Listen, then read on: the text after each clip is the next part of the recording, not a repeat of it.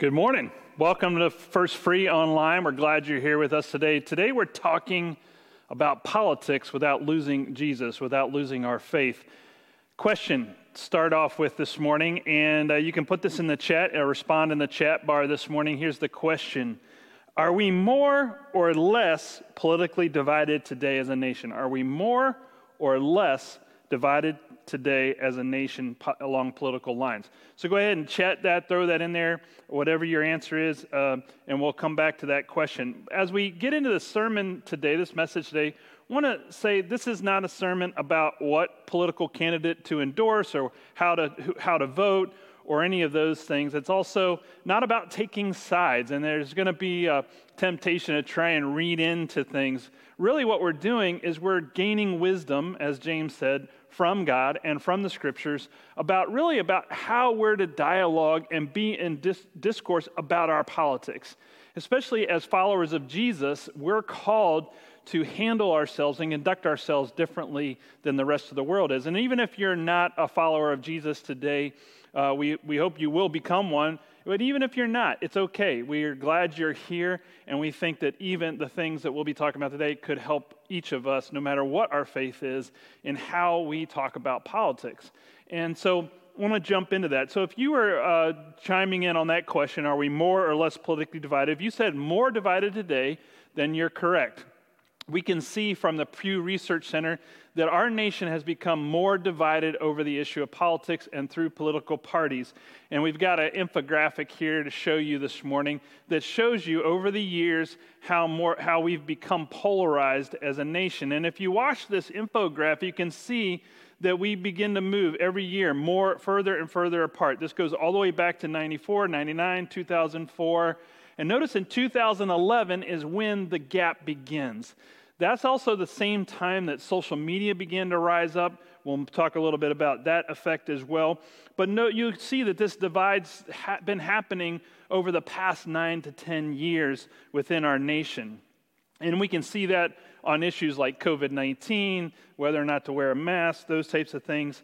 The interesting thing also about this division is that when you break down some of the statistics, if you look at the demographic of 18 to 34-year-olds, 18 to 34-year-olds who support Biden in the election have no friends. 51% of them have no friends that support Trump. And if you look over at the Trump supporters in that age group, they also did, and I think you may have lost there, we're back. If you look at Trump supporters, there are 38% of young adults 18 to 34 have no friends that are supporting Biden. So what this is saying to us is that, at least and this is happening in all generations, but distinctly in the younger generation, is that they don't have anybody on the other side of the political spectrum. That's the division. We're not talking to each other. We're not actually in relationship and being friends with people on the other side of the spectrum. Whereas before, in our history as a nation, we had friends on both sides. We were more centrist as a nation. So here we're coming today, and we're looking at this idea is what is our response as Christians in this divided environment of our nation around the issue of politics. So as Christians, as followers of Jesus, here's the place I hope we can all agree. And if we can't agree to this, then we need to have another discussion and have a dialogue about it. But here's what I think we can all agree with, that our allegiance to the kingdom of God is more important than a political party. You got that? Do we have that? That our allegiance to the kingdom of God, to following Jesus, is actually more important to all of us, to each of us as Christians, than our political affiliations, than our politics, than what we're saying. And what this means is that we as kingdom, when we place our allegiance to Christ and to the kingdom, we begin to look at the world through two lenses called the kingdom ethic. And the kingdom ethic is this: love God, love your neighbor. It's like two lenses that we're looking through everything with. So we're looking at, does this political decision, does this issue, how do we love God, and how do we love other people? How do we love people as ourselves, love our neighbors as well? And a lot of our political ideas and strategies and things are really looking at ways that we love others and are protecting the common good. And so when we're looking through these lenses, hopefully we're all looking through the same lenses. And where we may change or divide or disagree is how we go about loving our neighbor and loving God as a nation and in our politics. And so let's take this a step further. One of the things we know, and this is true of every church that I've been a part of throughout my entire life, every denomination I've been a part of, we have faithful Christians, faithful followers of Jesus on both sides of every issue, on both sides representing both parties. That's true of our church here. That's true of every church in our nation as well. There's always variances in those perspectives. Tim Keller wrote an article in New York Times entitled, "How Do Christians Fit into the Two-Party System?" They don't, is the title. He shares an experience of a devout Presbyterian man who wanted to travel to explore his Scottish roots in Scotland and visit the Presbyterian church in Scotland. And so when that gentleman went to Scotland, he discovered that there were very devout Christians in Scotland, and they kept the Sabbath. They didn't do anything on the Sabbath on Sundays, and they were very devout in prayer life and Bible study. And yet politically, he discovered that they were socialists in their politics. So he came back to the U.S. realizing that you can have differing perspectives on politics and still be a Christian. Tim Keller put it this way about that example he used in the article. He says, he realized that thoughtful Christians, all trying to obey God's call, could reasonably appear at different places on the political spectrum with loyalties to different political strategies. And this is true. We can disagreement. Most of our disagreements usually come in the issue of political strategies, not the call of God. So this is a different layer that we're dealing with. So one of the things we're talking about today is, what does it look like then when we're in disagreement or there is division? What's our response as Christians? What's our response as faithful followers of Jesus? And James, the book of James, which we started out with this morning, we're going to jump to some verses that help us with some of that wisdom that we can ask God for today about politics and how we respond. And there are three simple points, and that'll be evident here, but James is a book about wisdom and Christian maturity and what it looks like to be in healthy community. So that's where we're going to look today. So here's the first point today. Very simple, easy to remember. You probably don't even have to write it down. Point number one, listen. That's it, listen. We need to listen and seek to understand one another better. We need to take the time to start with listening. James 1:19 says this, "Understand this, my dear brothers and sisters, you must all be quick to listen, slow to speak, and slow to get angry." Quick to listen, slow to speak, slow to get angry. We, in our world today, based on our division, we seem to be getting this reversed. We're quick to get angry and slow to listen. We're mixing the order up. It's not that anger is a problem. In fact, God's angry with the brokenness in our world as well. But we're not starting with seeking to understand first before we become angry. And our immediate response and our immediate reaction now is anger, frustration, lashing out. And we see this all various parts of our lives and our society. One of the things that I hear from people that say, and we hear this often in the Christian world, is to endorse anger is this idea that, well, Jesus went into the temple and turned over the tables. Jesus got angry. Yes, Jesus did get angry. And yet we would suggest that Jesus is a great example of someone who is quick to listen, slow to speak, and slow to become angry. This is not Jesus's position all the time. And this is one of very few incidents where he does get angry in the Gospels. So let's unpack that a little bit. Let's remember the context of what was happening for Jesus. So Jesus, when was the first time Jesus ever went to the temple? The first time we know that Jesus went to the temple that is in the Gospels is that he was 12 years old. His parents left them at the temple. They forgot him there. They had to go back and find him. And where do they find Jesus? He's at the feet of the teachers, the religious leaders of the temple. He's learning from them. He's also teaching them. He's having conversation with them. He's dialoguing with the religious community of his day. That's his first thing. He was quick to listen, to learn, to talk, to dialogue, right? He starts at age 12 there. For the next 19 years, so think about this. So he doesn't go into the temple and overturn the tables till 19 years later. Every year he's going to the temple. He is spending time at the temple and a part of the religious community, and he's seeing this practice over that time period, and it's not till 19 years later that he actually expresses his anger. So what about you? What about me? How long do we wait before we express our anger? Do we wait 19 years? Jesus is a great example of someone who was quick to listen, slow to speak, and slow to get angry. He took him 19 years before he expressed it. And that's true. Much of his teaching is around what we do with our anger and how not to express anger in a way that does harm to other people and damage them, whether verbally or physically. So there's a lot of anger out there in this, and part of it is that James is saying, let's not presume that our self-righteous anger is God's anger. Let's not presume that I've got it all figured out. There's a great phrase that I practice, that we all practice, and we've mentioned this before. There's a great phrase that says, I could be wrong. I could be wrong. That's a great way to get around some of those presumptions in ourselves, in our own self-righteous anger that we're not to harm others with.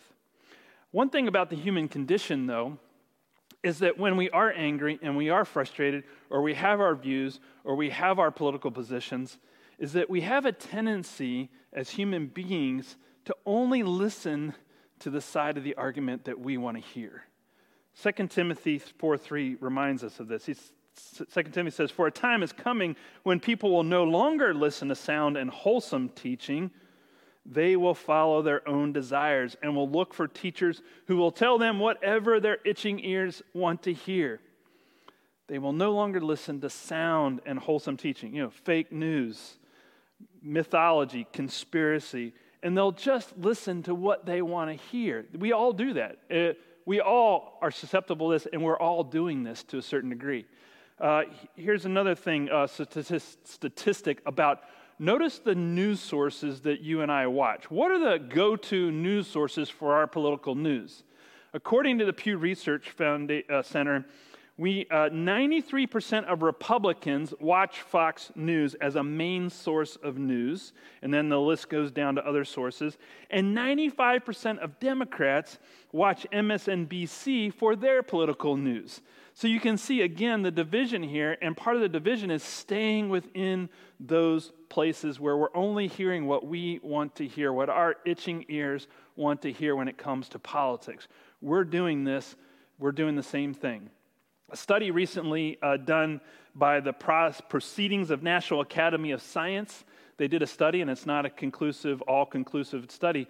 What they discovered, though, is through the study, was that when someone posts a political position or opinion on social media, it doesn't bring people with them. It doesn't actually bring people to their point of view. It actually creates more polarization. And when people read that post, people will immediately disagree with it and actually move more into their position or what they want to hear or what they want to argue. And so social media is actually exacerbating, and to some degree, this polarization. And so if you and I think that when we go post something on social media that it's going to change people's hearts and minds, the study says that's not necessarily happening. In fact, it may actually be creating more division. So think about that. If you want to see the study, it's out there. Again, Proceedings of National Academy of Science just recently came out that more study needs to be done. Here's the thing. You know how to the studies after study after study has revealed is that the only way we'll heal division is by having positive relationships, healthy relationships with people on the other side. So we actually have to build relationship and build bridges. If reconciliation is to happen, if restoration is to happen, we're actually going to have to work at building healthy, positive relationships with people we may disagree with. And that's part of what James is moving us towards. If you want help with your news sources, there's a great website called allsides.com. And what allsides.com does is it takes an article and it will post an article on any news issue or political issue, and it will tell you and rate the article whether it's left-leaning, left-center, centrist, right-leaning, or right or to the right. And then this way you can read different articles, and sometimes they're from different sources. Sometimes a source from the center is actually left, and so forth, and they rate each article. And you can read from both sides of every issue and both sides of every story to get a viewpoint, differing viewpoints, to maybe help come together and have a bigger picture of what's really happening. Because we need to hear from each other, and we need to read widely and really get to the facts and the truth rather than the spin, whatever the latest spin is in the media, which is what the media is designed to do. So point number one, listen. Guess what point number two is? Listen. Listen to other viewpoints, right? Listen to what other people have to say. James gives us some advice on who to listen to and not show favoritism. James chapter 2, verses 5 to 7 says this: "Listen to me, dear brothers and sisters." Let's remember, we're brothers and sisters.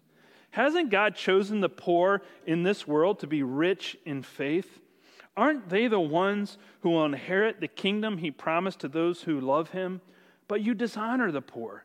Isn't it the rich who oppress you and drag you into court? Aren't they the ones who slander Jesus Christ, whose noble name you bear?" This isn't just an issue of economics. This is an issue of faith. What James is saying is look not just to the economics of a person, look to their faith or faithlessness. And where is their faith and is the wisdom? Notice he uses this phrase, dear brothers and sisters, often in the book as well. We've heard it, we'll hear it again. This idea that we're brothers and sisters in Christ. And so we need to actually be listening to other viewpoints on other sides of the issue, particularly the poor. Because the poor are often the ones that are most affected by political decisions. They're the ones that sometimes are mostly directly impacted by some of our political decisions. And so we need to spend time listening to their point of view as well, and not just the point of view of the wealthy. And if you're reading anything into this about political candidates, please do not. Both candidates before us today are both wealthy. I'm wealthy. Most of us listening to this are wealthy. And so we can't assume. We need to spend time listening to those people in poverty, in struggling, and how do we help them because they're part of our community and part of the common good we seek. This is also a hallmark of Free Methodism itself, to look to the needs of the poor. What does this look like when you are in a position to advocate? One of the stories I would share with you, I may have shared it with some of you before, is a story of actually when I served on the board. Some of you know I served on a board to end homelessness, appointed by the county executive as a county board. So got to know county council members, got to get involved with county local politics. And one of the issues on the table in the county was affordable housing. And one of the reasons we were looking at affordable housing was we knew that one of the best ways to prevent homelessness in our community was to create affordable housing. And we're not talking about low-income housing, that was included as well, but like, where do our teachers live? Where do our firefighters live? Where do our public servants live? Where do our civic governance people live? Where do these people live? If they can't live in our community, that may be an issue. They're having to travel in from outside of our community to serve our community. So our servant leaders in our community could not afford to live in the community. So we needed to create affordable housing. So along comes a developer from another state that wants to develop luxury apartments within our community. And so we're talking hundreds, possibly thousands of luxury apartment units. There were multiple sites, multiple buildings. I think there were 5 different sites for this. And so because I was on the board and a pastor in the community, I was invited to a meeting with the developer, invited to the developer's home office, and to see hear the vision for their luxury apartment complex. And so they wanted me to basically hear their vision and their direction for luxury apartments. So I gathered in, this was one of many focus groups, and I was about 12, 15 people in the room, and they put out a nice spread of drinks and fine food and gourmet everything, and, it was a really nice spread, and so I certainly enjoyed the food that we had there, and they gave us out these nice color packets of the vision and the master plan for these luxury apartment buildings, and we sat around the table, and the developer went through them and cast the vision for this in the community and how wonderful this would be for the community, and everybody's like, yeah, this is a great idea, everybody's on board, and there was just a part of me that said, I got to raise the question. I got to bring the voice of the poor, the homeless, the teachers that couldn't afford to live in these apartments to the table. So I raised the question, just a question. I said, what about affordable housing? How many units of affordable housing will you be building in our community? Oh, silence. And in that moment, I realized I was the only one in the room wanting to raise the question. I was the only one in the room trying to advocate for others who weren't in the room. And that's part of our role sometimes when we are in those positions, is to bring the viewpoint of other people who aren't at the table to the table. And I remember how alone I felt walking out of that room. That tension in that room just went up. I was not well liked at that point, and I walked out of that room pretty discouraged, to be honest with you. But we need to hear the other viewpoints. That developer needed to hear another viewpoint as they planned for the good of our community, so to speak. And we did begin to push the issue of affordable housing in our community and to press those developers for more affordable units in our community. We needed to do that. There are times when we need to bring those positions, those other viewpoints into people's view, even into our own view, and we need to listen to those other viewpoints.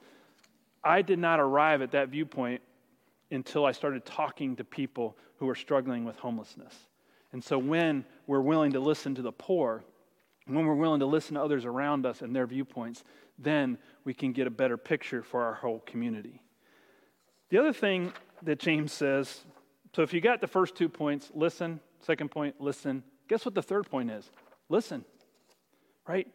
And in this way, we actually need to listen for compassion for others, for love for others, to assume the best in others. James 3:7-9 says this: people can tame all kinds of animals, birds, reptiles, and fish, but no one can tame the tongue. It is a restless evil, full of deadly poison. Sometimes it praises our Lord and Father, and sometimes it curses those who have been made in the image of God. You see, we curse, and what leads to our cursing is sometimes we're assuming the negative about them. We're assuming the worst in that other person because of their political position or who they voted for or whatever they believe about this particular issue or not issue. And then because they have that viewpoint, we layer on a lot of assumptions about them and we judge them. And that leads to cursing. In fact, Jesus was very clear about not judging each other, not cursing each other in our anger, not going around and judging each other in our anger, not going around taking the speck out of someone else's eye and ignoring the log in our own eye. Jesus taught many things about not judging and assuming the worst in others when it comes through our anger. How does this happen? Well, this is actually happening in our brains. Part of what's happening in our brains is something called the gap. There's a gap that exists between what I know and what I don't know.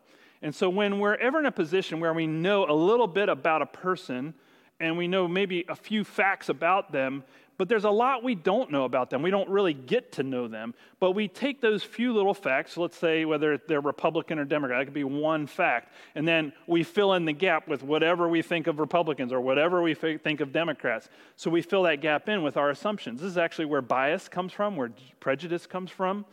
And so we fill that gap in. And what are we filling the gap with? Let's take, for example, you're up on top of Queen Anne, you're looking for a parking spot, and you're at top of Queen Anne, you have to back your car into the parking spot. There are angled slots, but you can't go in front for it. You actually have to go out into traffic and back in. And so I'm waiting, not just you, but this is a real-life experience. So I'm waiting, and I'm waiting for a person in a big, jacked-up, four-wheel drive, king cab pickup truck to park their truck in one of these small spaces up on top of Queen Anne, right? And they got tinted windows, so I don't even know who's driving. I can't see who's driving, but I just see this big old pickup truck, and I'm waiting for them trying to figure out how to back into a spot. And to be honest, I'm a little impatient, as most of us are as drivers, right? So let me ask this question. all we know, put yourself in that position, all you know is that this person is driving a white, large pickup truck. So let me ask some questions. What are your assumptions about their education level? What are your assumptions about their political preference? What are your assumptions about their gender? What are your assumptions about their skin color? What are all those assumptions when you see that all you know is that one piece of information, white pickup truck? What do you fill the gap with? What do you fill in that gap with? Now, our brain does that sometimes without even thinking, without even really being conscious of it. We fill the gap in with our prejudices, our assumptions, and sometimes what we're doing, especially when we're impatient, is we're filling it with negativity. So I know what my assumptions were. What were your assumptions? And you don't have to chat about it. You'll say it out loud. I can tell you as I waited, the person turned off the truck, got out, and it was a African-American female that got out of the truck, which surprised me, to be honest with you. Those were not my assumptions, driving that pickup truck. So here, but notice how that works. Notice how often we can take a little bit of information and assume a lot more about a person or a situation. We do that politically as well. We're doing that. We're filling the gap with negativity rather than assuming the best in one another. And compassion, what I think James is saying is not curse. Let's not fill that gap with cursing or things that will lead to cursing. Let's find ways to listen and fill that gap with compassion, with assuming better things for people, assuming that let's get to know this person better, because we might find that we actually have more in common than we do separate or dividing us. And so the only way to heal the divide, again, is to build positive relationships with people who think differently than we do. John Wesley said in his 3 simple rules for life, one of the first rules was, do no harm. Verbally, physically, do no harm. That's a hallmark of our faith. So are we asking good questions to clarify, to understand the others around us? Are we listening for their viewpoints and listening for what really makes them tick? And are we assuming the best in them? So if you got the 3 points today, they're this: listen, listen, listen. Listen to get more understanding. Listen to other viewpoints. Listen to build compassion and positive relationship. So we know the election's coming up, November 3rd. We're all going to go to the polls. We'll elect a president. We'll elect a governor. We'll elect other leaders in politics and politicians to govern us. We'll exercise our democratic rights in the process. And you may be wondering, I need some wisdom, right? Maybe you came to the sermon saying, tell me who to vote for. We're not doing that. But we do know from James that if we pray and ask God for wisdom, God will give us wisdom. And James goes on in chapter 3 to describe the wisdom that God gives us. Chapter 3, 17 to 18 says this: but the wisdom from above is first of all pure. It is also peace-loving, gentle at all times, and willing to yield to others. It is full of mercy and the fruit of good deeds. It shows no favoritism and is always sincere. And those who are peacemakers will plant seeds of peace and reap a harvest of righteousness. You hear that? The wisdom from God is peace-loving, is merciful, is full of good deeds. It shows no favoritism. It's sincere. It's genuine. That's God's wisdom. So no matter what happens on November 3rd, I hope that's our response as Christians, that we're peace-loving and merciful no matter who ends up being president, that's our response to what happens. For now, for the next few weeks, research. Listen to both sides. Find the facts. Discover the context. Understand as much as you can about the issues. Do the homework. And then pray about it. Ask God about wisdom, about how to put leaders into offices to represent us.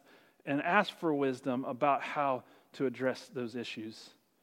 And then vote. Go to the polls. Vote. Exercise our civic duty. And no matter what happens, though, as Christians, let us remember that Jesus is our Savior, not the president. Let's pray together.